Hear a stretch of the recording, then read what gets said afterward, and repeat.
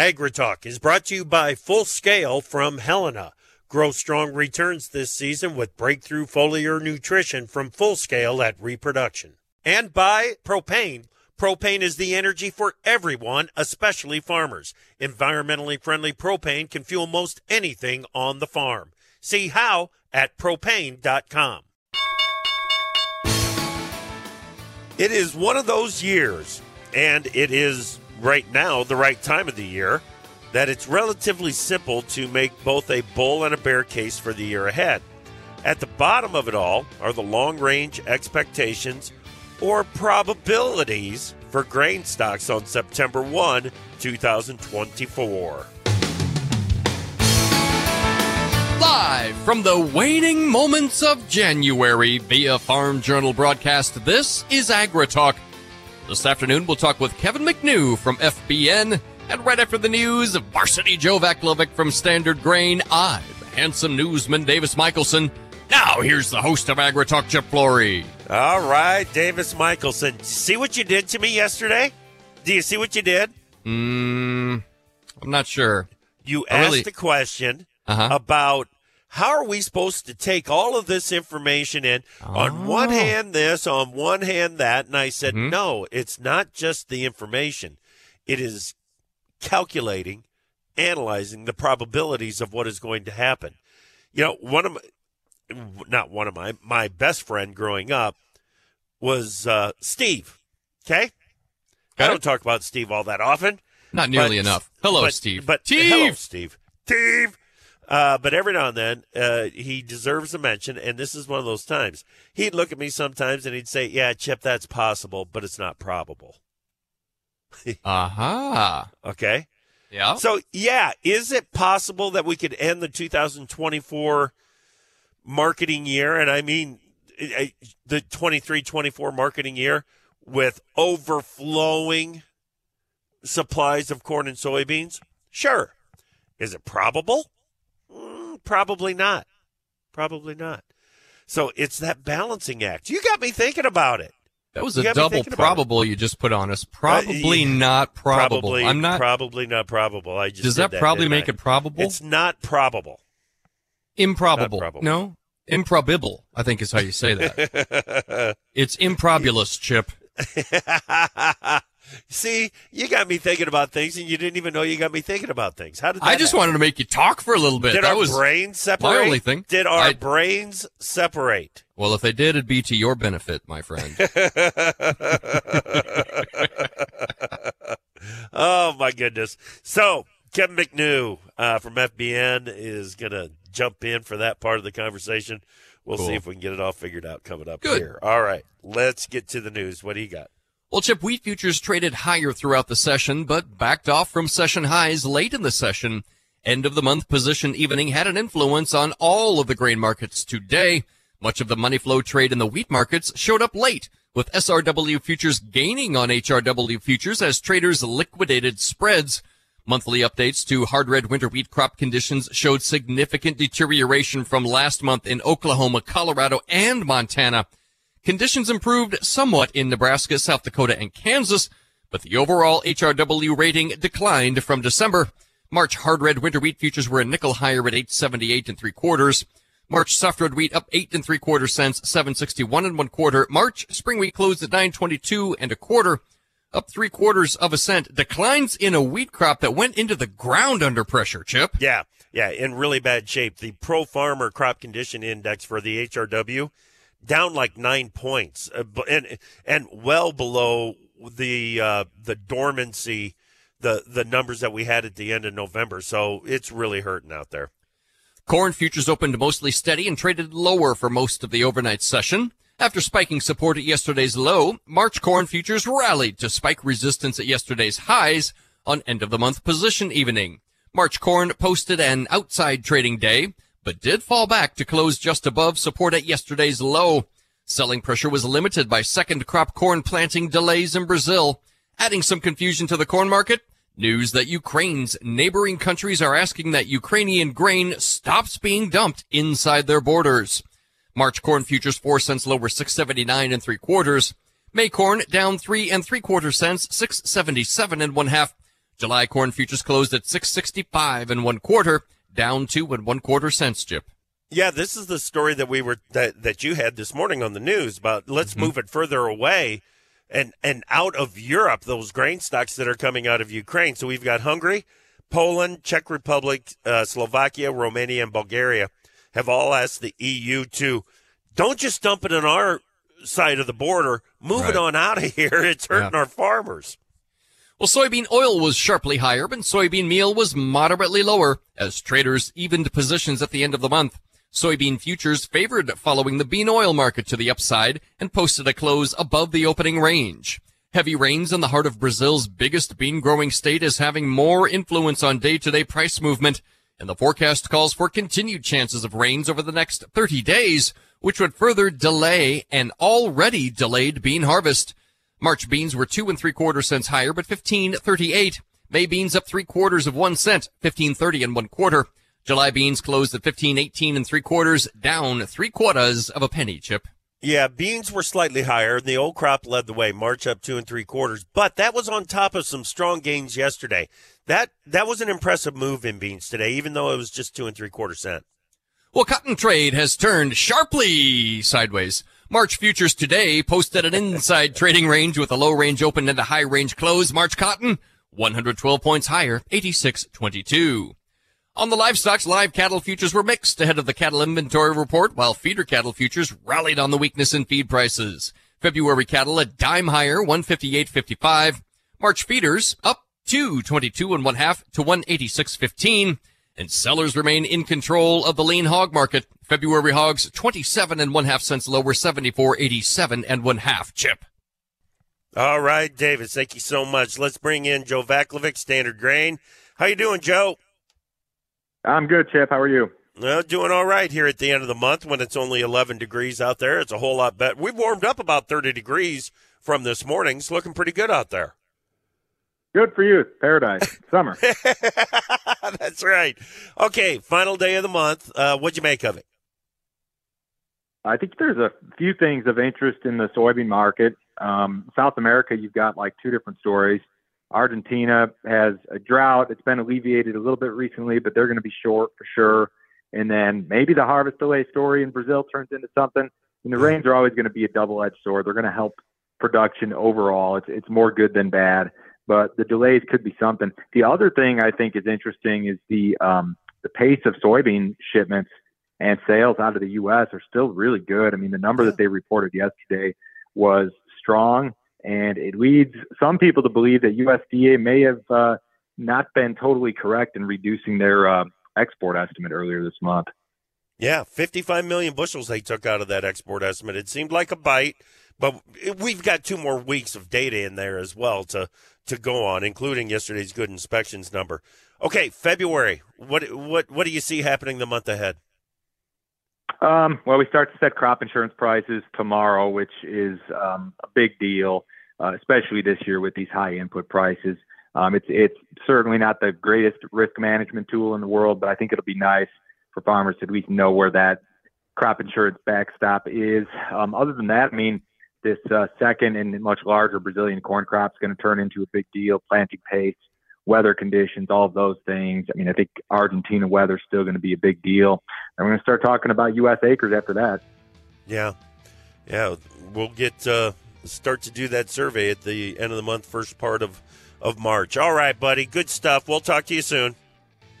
Yeah, see you. Bye. All right, Joe Vaclavic, Standard Grain. Okay, so what are the probabilities of bulging supplies of corn and soybeans at the end of the 23-24 marketing year? We're going to discuss that with Kevin McNew next. To produce higher yields and greater value at harvest, timing is everything. Full Scale from Helena helps soybeans reach their full potential with breakthrough foliar nutrition and reproduction. Full Scale delivers beneficial plant extracts and micronutrients with the added efficiency of ENC formulation technology. It gives your soybeans every opportunity to grow strong returns this season. Contact your local ag retailer or Helena representative to learn more about Full Scale. Always read and follow label instructions and check registration status before use.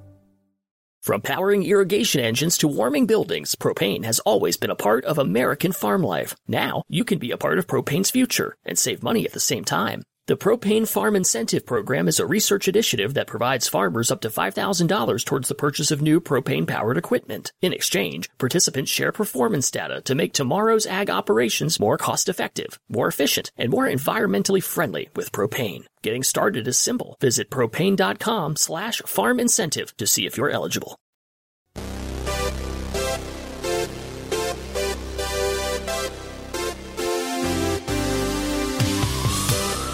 On your favorite radio station or your preferred digital device, AgriTalk is live every weekday. Welcome back to AgriTalk. I'm Chip. Glad that you're with us this afternoon. Let's get right to it. Kevin McNew is the VP of Farmers Business Network Research and is the chief economist there at FBN, and he joins us right now. Kevin, welcome back. It's good to talk with you. Good to have you talking to me, Chip. How are things in Iowa? No, you know what? We're doing okay. It's like I was telling Joe, I mean, we've already gained about 30 degrees today from low to high. We're doing pretty good. Yeah, well, I'm in Montana, so we're at minus 27 to start the day. And I got to say, I was in your neck of the woods 2 weeks ago, and the Iowa weather didn't treat me well. There was a tornado warning there right as I pulled into Cedar Rapids. So, oh my gosh, you guys got some crazy weather. Yes, we do. I think that was the first tornado in Iowa since like 1967, something like that. Yeah, we've been talking about that quite a bit. We got to be prepared for some more volatility in the weather for the next few years for sure. Well, that's a whole other discussion that guy could spend the whole time talking about. So let's not do that. Instead, Kevin, I've been talking with guest analysts on here about acres for 2023, specifically corn and soybean acres here in the U.S. for 2023. Right. Let's broaden that conversation a little bit and take me globally. What are the trends? I think it's going to be a world that is going to have more oil seeds in general. And of course, some of that's beans, but some of it's, canola and to our neighbors to the north. And it's going to be sunflowers and things like that. Ukraine is a good case study because, obviously they're still struggling with what is about the 1 year anniversary of the war. Farmers there are probably going to be planting more sunflowers and soybeans, but not corn because of some of the constraints on fertilizer and things like that. And I think that's a message that really is going to be kind of globally widespread. Nitrogen prices have come down, but they're still really, really elevated. And so I think farmers globally are going to be kind of looking at the oilseed versus feed grain situation and probably going more oilseed.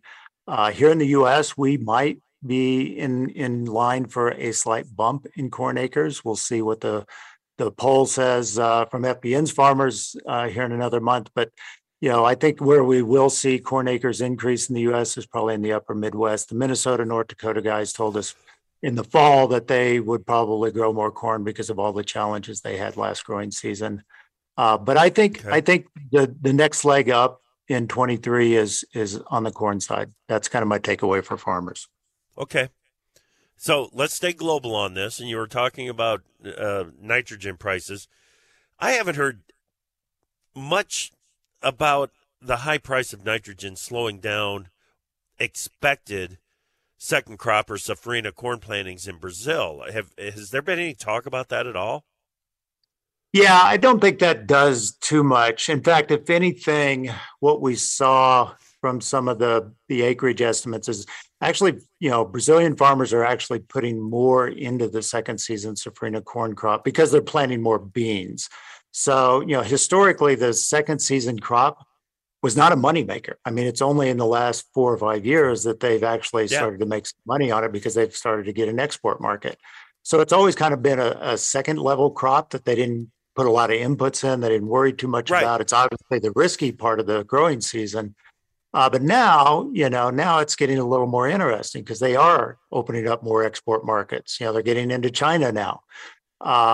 but it still has the big risks. It has the potential to be the dry part of the growing season, as well as getting into the frost part. And, as your previous caller said, Mato Grosso getting hit by quite a bit of rain in the next 30 days, which does push that second season crop out. So, that's another quiver in what I think is a pretty positive bull story for corn as we get further into the 23 calendar year. Okay. I'm going to come back to that because I do want to switch over to something else that you said. More canola acres, neighbors to the north. What about here in the U.S.? Can we increase canola plantings in the U.S. up where you're at right now? Yeah, I mean, my producers up here in the upper Midwest and Pacific Northwest, Montana in particular, where I am, guys are going to be looking at things that are less nitrogen intensive, although, prices are high generally across crops. So it's not a slam dunk that they move away from wheat.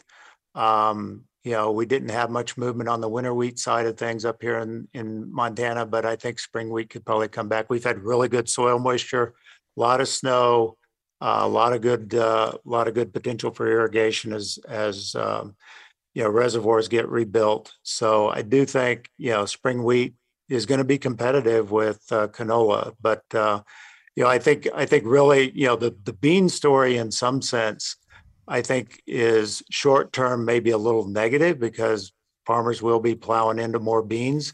But, the demand side of the bean story, as we look out 2 to 3 years with all the soy crushing capacity that's coming online, I think it's just phenomenal. You're talking about what looks to be a 10 million acre new source of demand in U.S. soybeans in the next, call it 3.5, 4 years, with much of that happening in the 23 and the 24 marketing years. So the crop that farmers are planting now or will plant this spring, and then the next year's crop, we're talking about needing an extra 8 million acres in that short 2-year time period. Wow. So I think that's underlying support. So as much as I'm maybe not as bullish on beans, I don't think beans fall out of bed. Okay. Now, that increase, 10 million acre, just call it 50 bushel per acre, 500 million bushels, something like that. Yep. Does all of that have to be grown in the U.S., or can we get some of that extra's not right, additional? Can we get some of that additional supply from outside of the U.S.? And, I'm looking at Brazil again. Right. I think what happens, and I get asked this question a lot by farmers because they're good at math. They scratch their head and go, where's the world, where's the U.S. going to get 10 million more acres of beans? Right. And I think the math works out this way, Chip. I think it works out that we start to cut into our exports that we do today, or we have done historically, right? And, go back to the ethanol world. Back in, the early and mid 2000s, there was no ethanol, and ethanol had to kind of buy demand. And the way it did that was kind of choke off some of the exports of corn. And so I think that's probably more likely what happens is, and if you look at the siting of some of these new facilities, I mean, I think there's 2 or 3 that are going in North Dakota.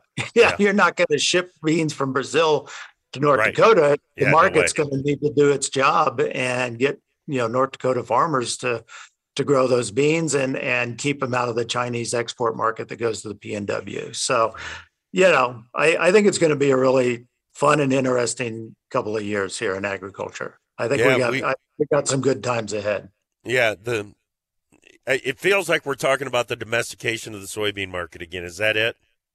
Yeah, I think that's a great way to say it. We're going to be doing a lot more domestically, in terms of crushing those beans. And I think that's good for that's good for America. It's good for the U.S. farmer. Okay. Yeah. Do we use the meal from this to grow the animals here, or do we try to export the meal? Yeah, I think it's probably a little of both. I mean, there is as there's a good export market for meal. We'll run into competition with Argentina because they're a big soy crusher. But, I think we'll have plenty of meal that that'll need to find a home, whether it's domestic or internationally. And so that'll be up for the market to decide. And I do think it's a situation where, as we talk to farmers, about the couple of years ahead, we don't see prices on the grain and oilseed side going back to what was, normal before this latest run up of the last couple of years. We think we stay in this elevated world for some time. And I think inputs are going to stay elevated as well. I think, fertilizer's back down a little bit, but it's still elevated. Chem prices are coming down. We have our pulse on, the world farm chemical market, and we can tell you, it's probably flattened out here. I know farmers are sitting on their hands, but I think we're kind of at, the low point for this cycle, and I think we're probably just going to stay here and move higher into the spring. So I don't think farmers are going to see much benefit from waiting at this point. Gotcha. Okay. We are talking with Kevin McNew. He's the VP of FBN Research, chief economist there at FBN. One of the questions that I asked Kevin in the email that I sent him earlier was, how likely is it that prices for corn and soybeans in particular will be lower 1 year from today than what they are right now? I'm thinking about the new crop contracts there, Kevin. Put your thoughts to that over the break. We'll talk about it next here on AgriTalk. To produce higher yields and greater value at harvest, timing is everything. Full Scale from Helena helps soybeans reach their full potential with breakthrough foliar nutrition and reproduction. Full Scale delivers beneficial plant extracts and micronutrients with the added efficiency of ENC formulation technology. It gives your soybeans every opportunity to grow strong returns this season. Contact your local ag retailer or Helena representative to learn more about Full Scale. Always read and follow label instructions and check registration status before use. From powering irrigation engines to warming buildings, propane has always been a part of American farm life. Now, you can be a part of propane's future and save money at the same time. The Propane Farm Incentive Program is a research initiative that provides farmers up to $5,000 towards the purchase of new propane-powered equipment. In exchange, participants share performance data to make tomorrow's ag operations more cost-effective, more efficient, and more environmentally friendly with propane. Getting started is simple. Visit propane.com/farm incentive to see if you're eligible. Time now for news of note from Pro Farmer. The International Monetary Fund's outlook is less gloomy than its October forecast, and it said it could represent a turning point. China's official Manufacturing Purchasing Managers Index increased to 50.1 in January. That's the first expansion in the factory sector since September 2022. The Eurozone economy grew 0.1% in the final quarter of 2022, easing from a mild expansion in the previous three-month period, but beating market consensus. Trade between China and Russia boomed last year, providing a lifeline to Russia's beleaguered economy and showing the limits of Western sanctions. And China's sow herd increased 0.6% in December from November to 43.9 million head. This according to Ag Ministry data. Sow inventories up 1.4% from the end of 2021.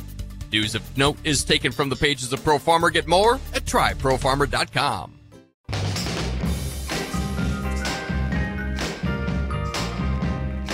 Opinions expressed on AgriTalk do not necessarily reflect the views of Farm Journal Broadcasting, affiliate stations, or sponsors. When news breaks, the news makers talk about it on AgriTalk with Chip Flory.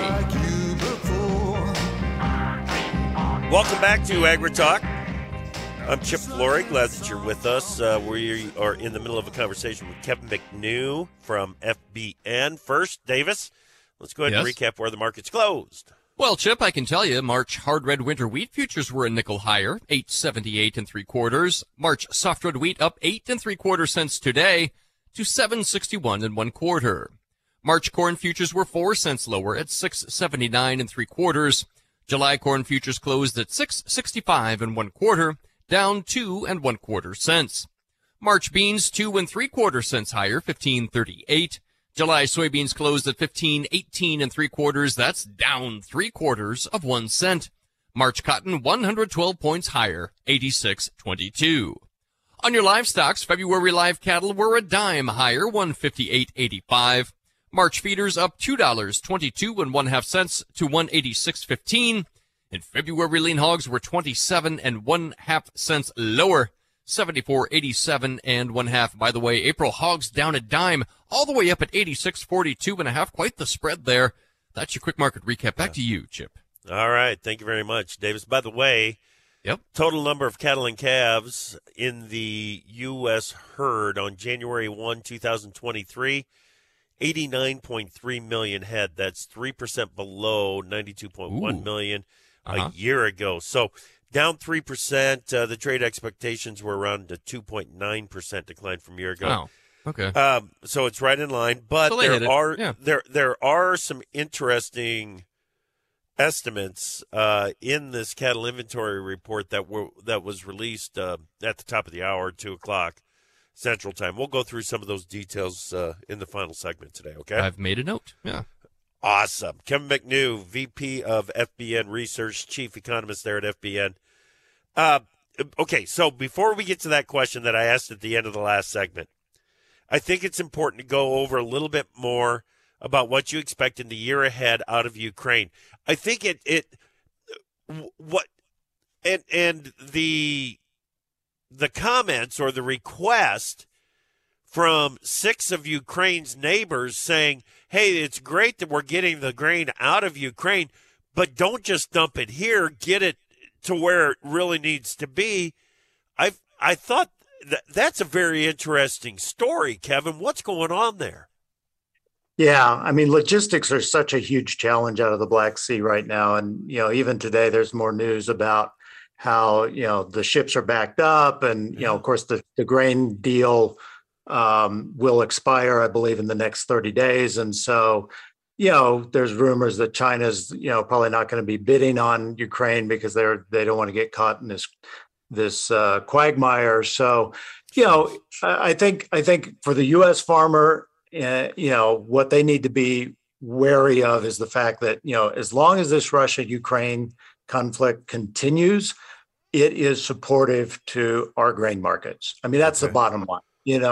We can sit there all day long and watch ships and watch grain deals, but man, those countries are embroiled in a war, and it's causing disruptions that have widespread implications. And so, if that were to resolve itself, then maybe we're starting to stair step lower. But that's one of several things that, in my opinion, would need to change in the next year to get prices lower. And I think that, that's taken me into your question, Chip. Yeah.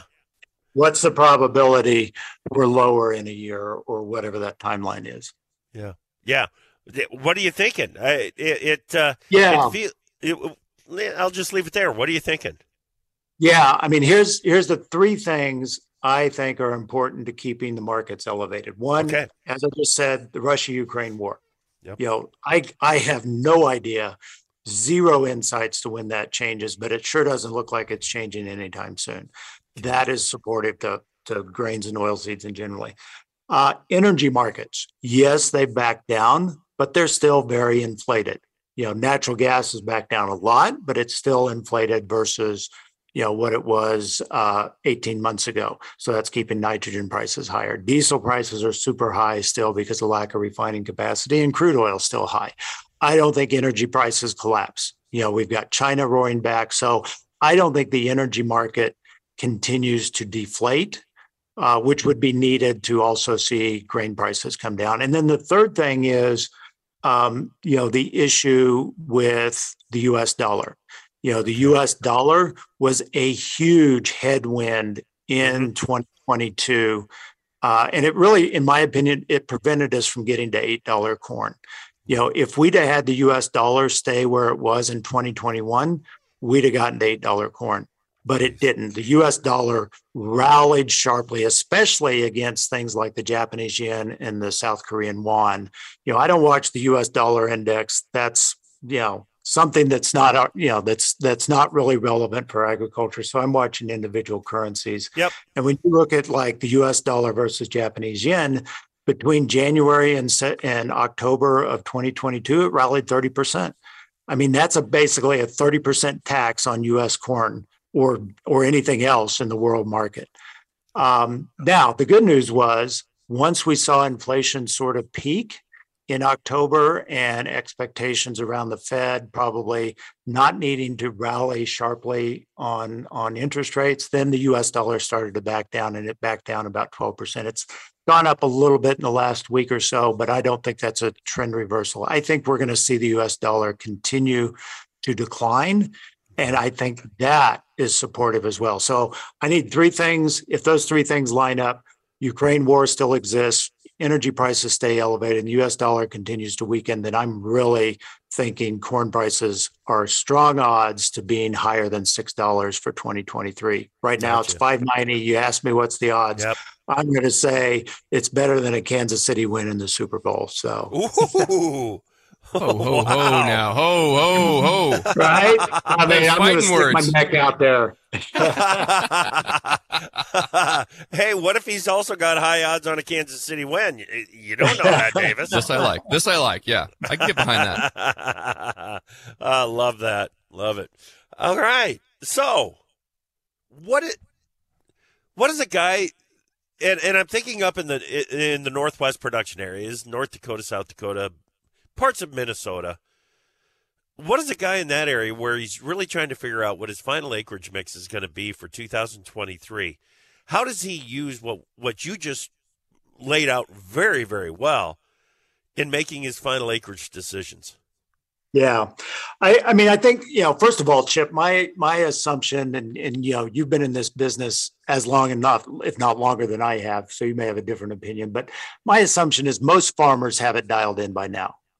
They're dialing in their crop decisions well ahead of when most of us analysts think they are. Most analysts are saying, oh, it's March, they're making their acreage decision. No, they made those decisions in the fall and early January. Yeah. So I think there's a little tweaking at the margin, and certainly spring weather can play into it.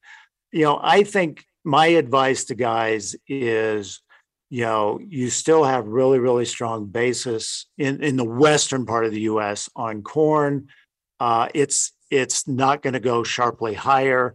So you need to kind of look at, like, if you're carrying corn in the bin right now, I don't think you're going to get a huge carry from basis. Basis isn't going to do your work for you.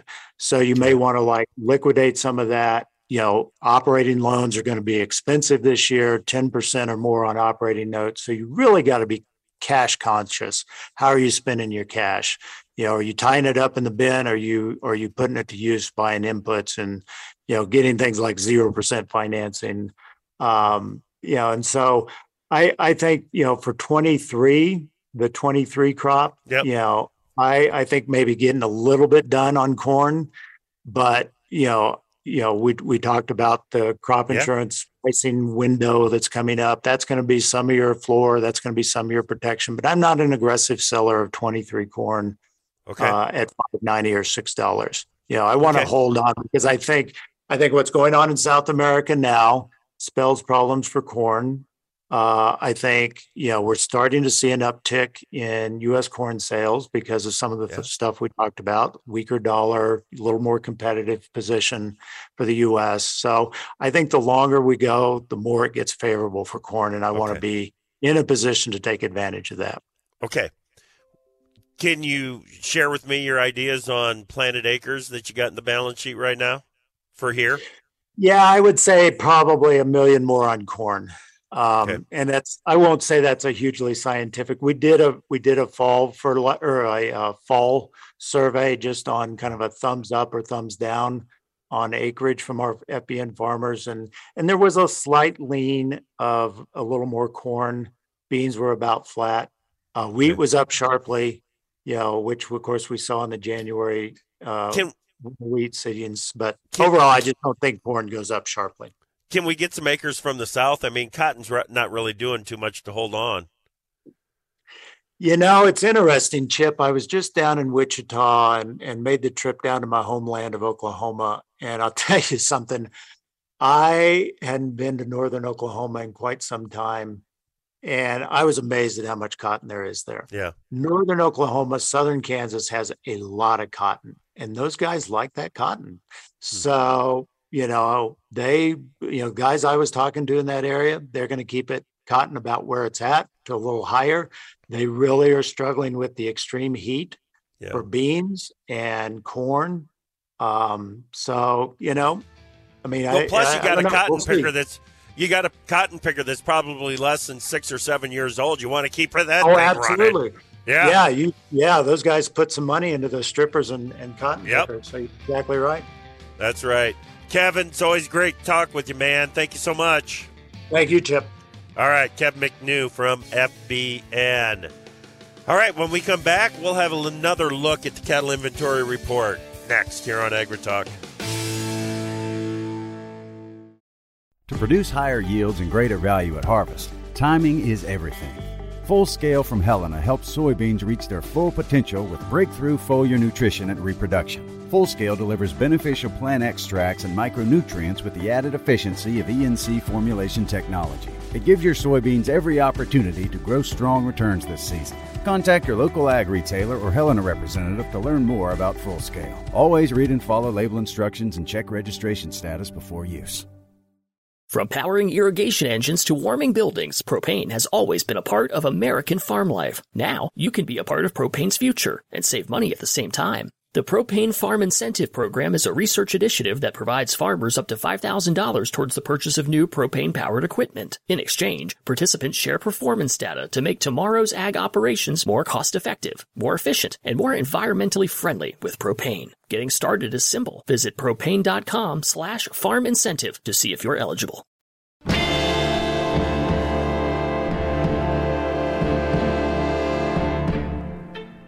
I don't know what you're thinking.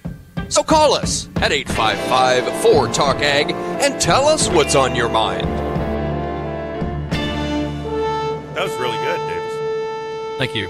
Been practicing. Welcome to AgriTalk.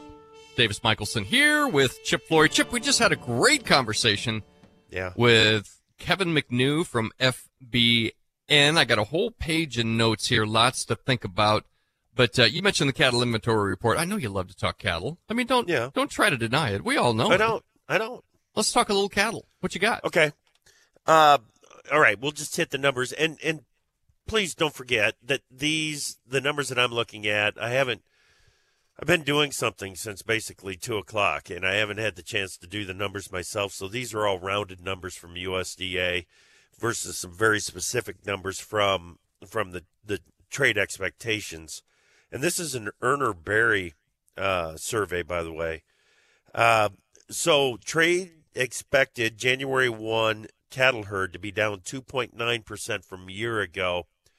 USDA came in with 89.3 million, 3% below a year ago. So that's right in line. Now, beef, cows, and heifers came in at 28.9 million head, down 4% from a year ago. Trade was looking for a 4.2% decline. This is where it gets interesting. Beef replacement heifers. Let me find that there from USDA. I know I just saw it. There we go. There's the milk. Beef replacement heifers.